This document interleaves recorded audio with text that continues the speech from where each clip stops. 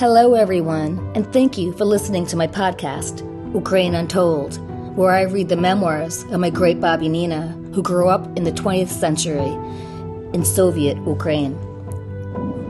The Horrors of Hunger, written by Nina Sorochenko, read by her great-granddaughter, Maya Miranda Posley. I've been a citizen of the USA since 1952. For years I have enjoyed the freedom and the abundance of my new fatherland, a beautiful America. Millions of us immigrants from Europe, Asia, and almost every country of the world came to the States and were greeted with kindness, hospitality, and generosity. In America, everyone takes part in this campaign of support for the people in need, for those who are hungry or have escaped from the persecution of dictators, from slavery. But how can it happen that instead of feeling gratitude, some of us are constantly displeased and not satisfied with the conditions of life here? Think about the old people, adults or seniors, nowadays here, in this land of the free. They are granted a lot of privileges, both living privately or in a special care home. Being myself very much an adult of 82, I have met people of my age both in minority groups and those whose forefathers immigrated to this country long, long ago. I think about my old country of Ukraine, from which I escaped in 1943. I knew the life of slavery there under the Soviet regime. I know from the dissidents what a miserable existence the people of Ukraine, especially the old people, have now. Here, in America, so many privileges are granted to the seniors. Do you think they are thankful? Do you think they even feel inside, in some way, uneasy, as I do, getting all of these privileges? No, they are not satisfied. They criticize the system. They want to get more. They don't appreciate all of the federal and local support for those in need. They grumble, "We are getting poorer and poorer. The prices are getting higher and higher. I had no chance to buy a new coat this winter," a nicely dressed lady commented. "I didn't get sufficient and good nutrition at the church-organized lunch," pronounced a gentleman in his early 70s, looking very healthy and very well-dressed. Everyone knew that he had a house, car, and evidently some money in the bank. And still, he was coming to eat this not very nutritious lunch at the church. That puzzled me. Then I heard a sentence. There are millions of hungry people in America. I heard that before, watching TV, and I had read in the press about millions of starving people in America. All at once I felt mad. Do you understand the real meaning of the words hunger, starvation? Do you know what it means to die from hunger? I have seen them. Millions of Ukrainian farmers and workers dying after the October Revolution in the Soviet Union in the years 1917 to 1943. I know what it means to be hungry. The pictures of the past, even against my wish, were coming back. Stories of suffering and death. My family and I went through that dreadful experience. The first famine was 1920 to 1921. My mother died during this famine. The population in the cities of the eastern part of Ukraine and Russia, along the Volga River, was struggling to survive after 2 years of drought. The communist government couldn't organize help to bring grain from the parts of Ukraine that were not stricken with drought. My husband and I were both students of agricultural science, living with my parents. I was 8 months pregnant at the time. My mother secretly gave me her small shares of food. She saved me and my daughter, giving her life in the process.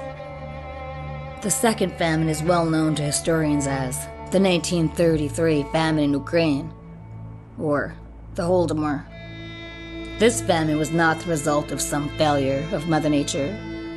It was artificially created by Joseph Stalin as punishment for the Ukrainian farmers who showed reluctance to go to work as slaves in the collective farm system. Over that horrible year, 7 million Ukrainians died. The third famine occurred in 1942, when the German army occupied Ukraine. When the Soviets retreated, they set fire to the grain storages and mixed vegetables with oil and poured kerosene on them. They destroyed the electric and water systems. The Soviet commanders were leaving the mothers, wives, and children of the Red Army soldiers to die without food, water, light, or heat during the winter of 1941 to 1942. It happened to be a severe winter in Ukraine, reaching temperatures of 45 degrees below zero. Millions died over this horribly long winter, mostly the people from the cities. I was already widowed. The secret police abducted my husband and tortured him to death. I was living with my daughter in Kharkov, which temporarily became the capital of Ukraine. Besides the mothers, wives, children, and soldiers of the Red Army, many top intellectuals and professional workers were doomed to die. How can you survive in such a ghostly city? I have seen many corpses, right there on the streets of the abandoned capital. Only the strongest survived. With my 2 brothers-in-law, I walked 100 miles to get some grain from the remote countryside, in exchange for the clothes of my husband. I brought back some rye and barley grain. With the coffee grinder machine, we made the flour. We survived the winter. By spring, all of the leaves on the trees and bushes and all of the grass on the ground was eaten. The black markets attracted all different types of criminals.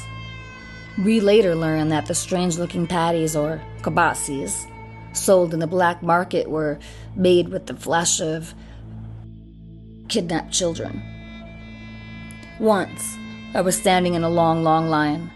The German soldiers were chopping the corpses of recently killed horses. That meat was almost all right, even some kind of luxury.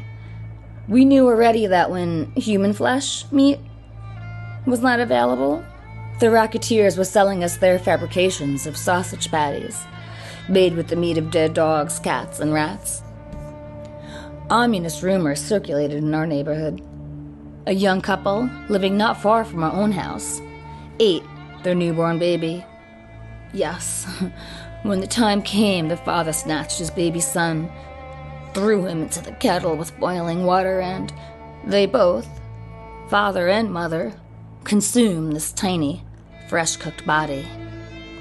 Statistics show that at the time of famine, some people, especially the men, cannot stand the pains, the torture of their dying bodies.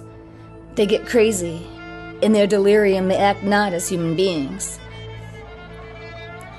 I know these facts are the exclusive tragedies that took place in our civilization during the 20th century.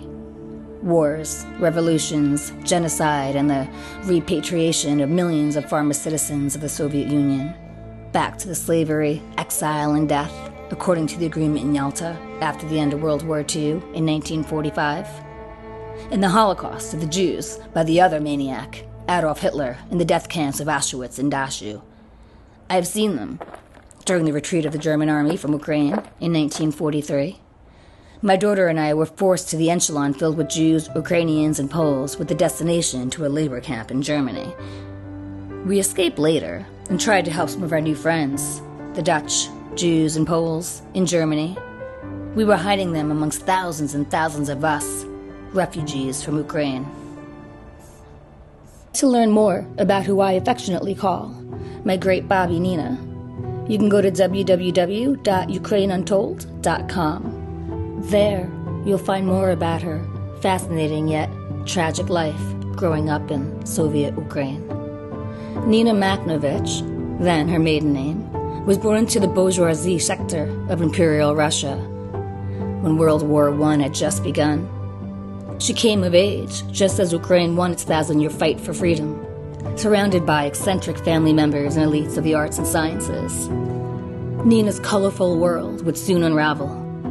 Celebrations would turn into bloody massacres, executions, exiles, man-made famines, cannibalism, and work labor camps would pepper her days and months and years to come. Through 3 famines and 3 wars, her fight for survival is told through her memoirs. If you have a story that you'd like to share, feel free to email me at forloveukraine 4@gmail.com. And that's the number 4. Thanks for listening. Until the next time. Slava Ukraini. Papa.